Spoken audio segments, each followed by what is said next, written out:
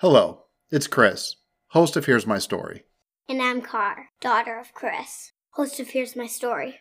We just wanted to take a quick second to tell you about a fun little podcast we're doing together called the Naughty Words Podcast, where we break down everyone's favorite cuss words, naughty words, and words that we just don't like. Yeah, like and... Whoa. Hold up there, kid. Mom's in the next room, and if she hears you, she's gonna beat my... So follow us on Twitter and Instagram at Naughty Words Podcast for updates on our official launch. And now, back to our regularly scheduled podcast. Here's My Story may contain adult language and adult content, not suitable for a younger audience. Listener discretion is advised.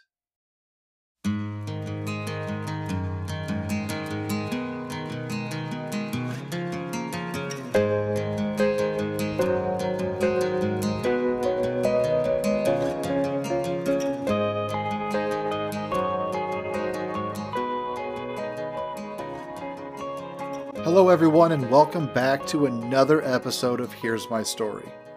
Hopefully you enjoyed the last episode of Artie, where he talked to us about his issues with situational depression. And hopefully you took the time to check out his podcasts, the Wrestling with Altitude podcast and RMP Radio. This episode, we again hear from my good friend Scott and his story about the loss of his mother. He did a loose timeline about his mother's passing on Facebook, and my heart broke for him every time that he would post an update. You've heard of Scott in a past episode where he spoke about the loss of his uncle, who was a father figure to him growing up.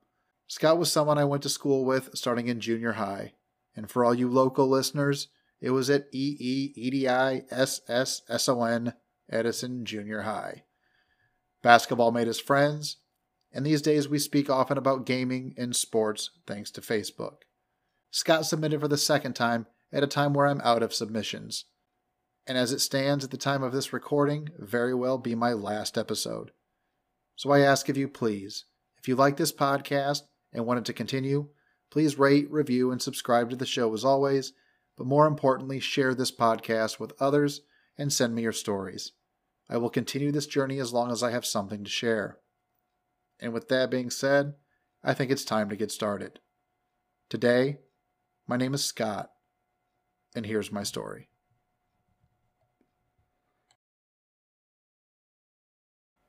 My name is Scott, and once again I'm back to share another story of loss. One that would be the most painful. My mother, Bonnie B. Jackson. Once again, thanks to Chris for letting me share another part of my life to many people, and hopefully we can all learn from each other. My mother was a bit of a workaholic. Even in retirement, she couldn't stay away from working. Then again, she was always worried about the bills being paid. But that doesn't mean that she didn't care.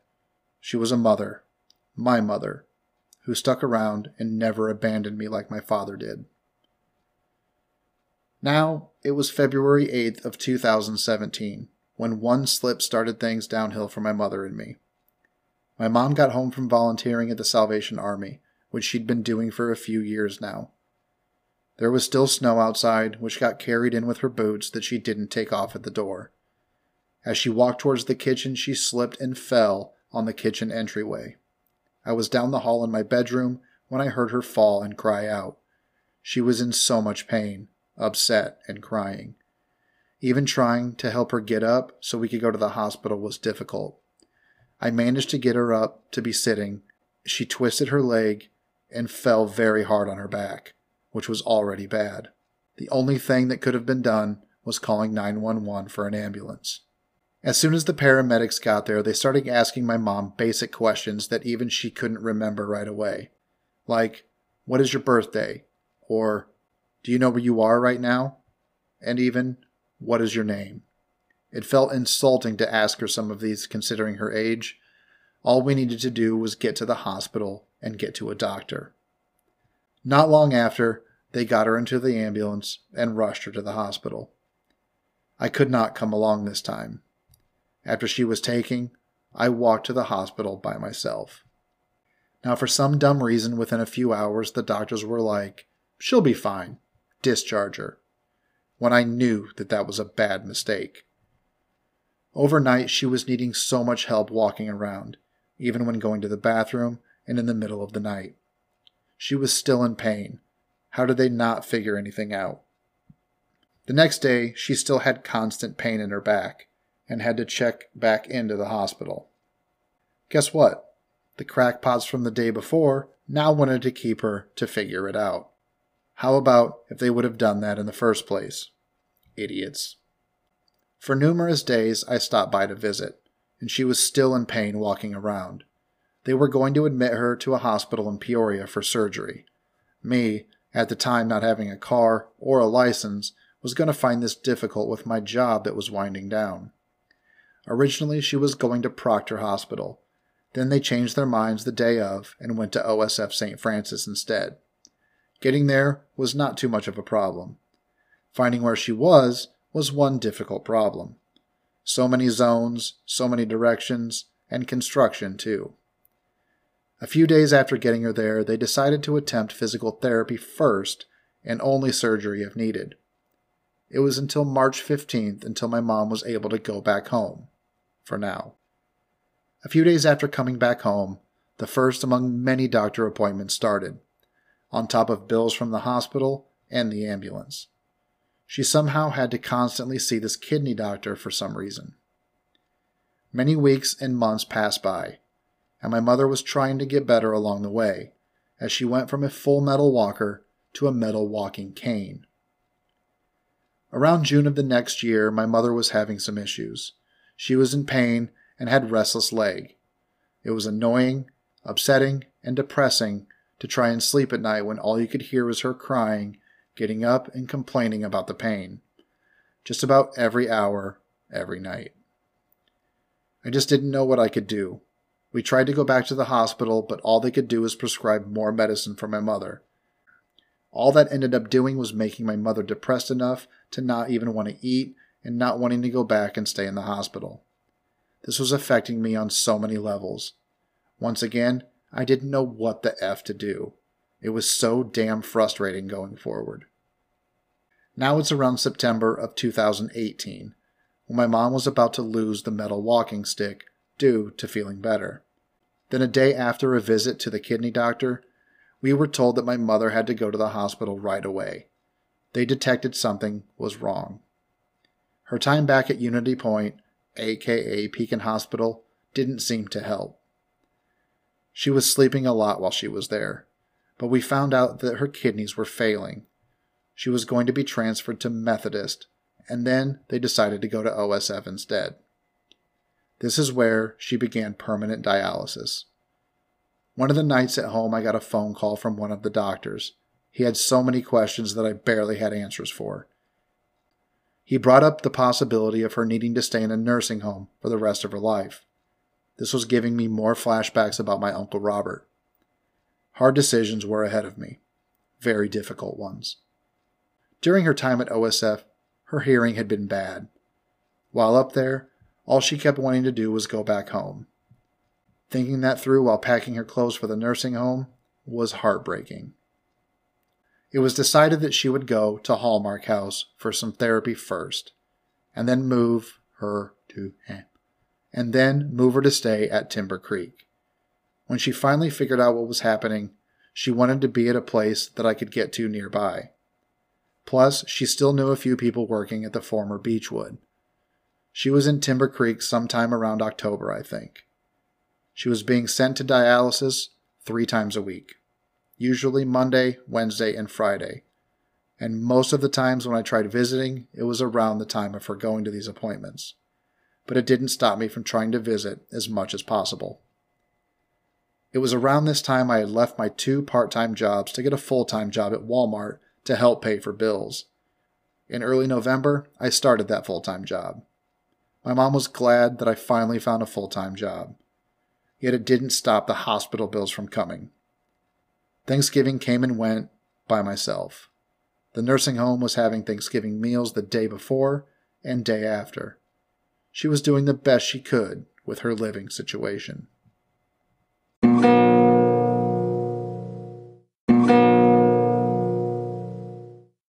Thankfully, through this whole process, I had a very old best friend help me out when needed. Daryl Artman. He would offer to give me rides to and back from the hospital if and when it was needed. In many ways it helped a lot, in some ways it didn't. Now, while Daryl can be a sick, twisted, dirty-minded person at times, there are times when he can be a very loyal friend, and a trustworthy one at that. He knew how important my mother was to me, and also how much seeing my mom in any bad condition was. Very late November, something bad happened to her at Timber Creek. At 8 p.m. on November 28th, she was found on the ground of the bathroom floor of her room. I didn't hear anything until past midnight. She was rushed to the Pekin ER to check her.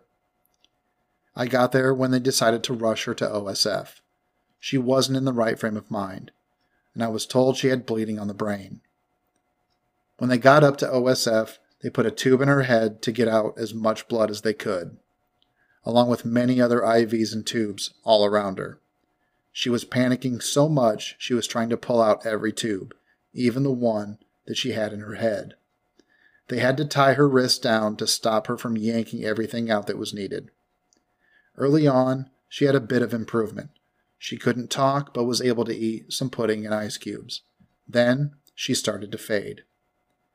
I stopped in to visit as much as possible, but given my work hours, it wasn't for as long as I would have wanted. Around mid-December, the doctors had been monitoring her for a long while, and they had to talk with me. They told me no matter how much more they could try and save her, there will only be two results. One, she will be in a vegetated state for however long her life would be, or two, I let them pull everything and let nature take its course. I knew deep inside that I had to give her as much time as possible to recover and have anyone she knew come to visit her. It was a decision I knew was coming at some point, yet never wanted to be the one to think about it, let alone decide. I decided it was time to let her go. It was the most painful choice I've ever had to make. I wasn't there alone. I had my friend Daryl with me. He knew how bad it was for me to decide. After making this decision, I couldn't stop crying. This was my mother. This was the most important person in my life. She's been with me through so much, helping little bits here and there, and just being there. What pains me the most is that it had been so long since I had hugged her and told her that I loved her. Probably not since I was a child. We always had that respect-love between us, since we lived in the same house for so long. My mother was someone who always wanted to work or work on something. She was someone who didn't want to do nothing for too long. Even when she was retired, she got tired of waiting around the house, so she found a way to work by volunteering. In a way, she was kind of a workaholic, to make sure that everything turned out all right at home with bills and chores. The doctors told me they will do their best to make it as painless as possible for my mother. They assumed she would maybe last 3 days. After 2 days, she was taken to an OSF hospice home. One day, while at the hospice home, I was talking to my mother and saying that I did the best that I could. And I swear, somehow, I heard her say, "I know," while exhaling. I tried to get her to talk again, but nothing. I wondered if she was able to hear everything or not. Every time I left her at OSF and at the OSF hospice, I told her that I loved her, thinking in the back of my mind that she could pass away any day now. I just had to tell her whether she could hear me or not. At 11:55 p.m. on December 21st, my mother passed away the night before her birthday. I got the call 5 minutes later while getting some sleep before work. My mind was going multiple ways at once. This was worse than my uncle's passing, by a long shot. I had to take time off work to mourn and figure out funeral arrangements with Abbs Mortuary. The visitation was on Saturday morning, December 29th, with a long drive to Laurel Hill Cemetery in Havana for a graveside service. I was surprised by the turnout for this visitation. Some that knew my mother showed up, some that knew my family showed up, and some of my friends showed up. I thanked all that did. I did have to ask for help from my friends of the Fandom Night Crew to be pallbearers. They agreed to help as much as possible. It was another long drive to the burial. I thought it would be better, since I was an ordained minister, to speak at the graveside service, but I couldn't think of anything to say. No matter how much I tried to come up with something, all I could remember saying was, "She will be missed," besides reading a Bible verse. I knew once I got back home that this would be the loneliest and most rock bottom I've ever felt, and it was for a very long while. Thanks again to everyone for listening to yet another episode of Here's My Story. I hope you enjoyed hearing another story from Scott. One way you can let him know is to go to anchor.fm/here'smystorypod and leave a voice message for him or any of the other storytellers and let them know what you've thought of their stories, give them encouragement going forward, or to simply say something about the show. In doing so, you could be heard on an upcoming episode. Thanks again to Bill for so far being the only one. Bill, thank you for always being awesome. As always, thank you to everyone who's joined the Here's My Story Pod Facebook group, and don't forget that it's a private group where you can post freely without your friends seeing your posts. It's a safe space where you can talk openly about your problems, and there's nearly 300 people all willing to listen, offer advice and encouragement for whatever it is you may have on your plate. You can follow me at Here's My Story Pod on Twitter or Here's My Story Pod on Instagram. And don't forget to check out my new podcast that I'm doing with my daughter, the Naughty Words Podcast, available on Google, Spotify, Apple, and more.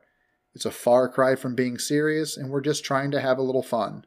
So check it out and let me know what you think. And subscribe if it's something that you like. I sincerely hope you've enjoyed this journey with me, but don't forget I need your stories, because without you there is no podcast. So please reach out to those you feel may be interested in listening and possibly submitting.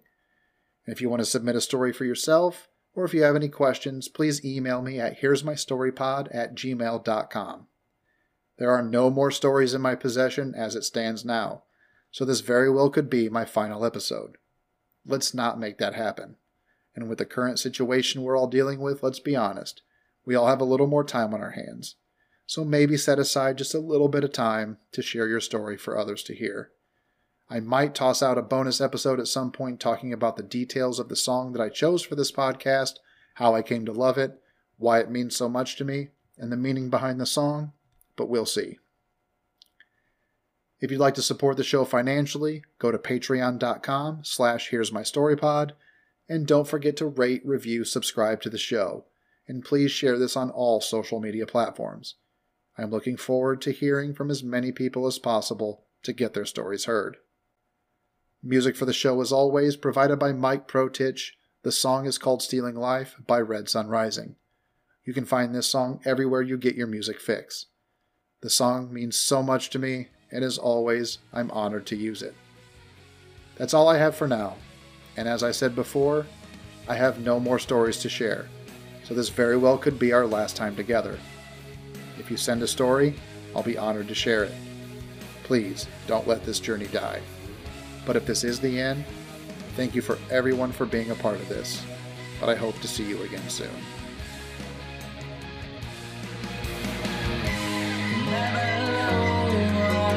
What was it that you wanted to say? Waste away.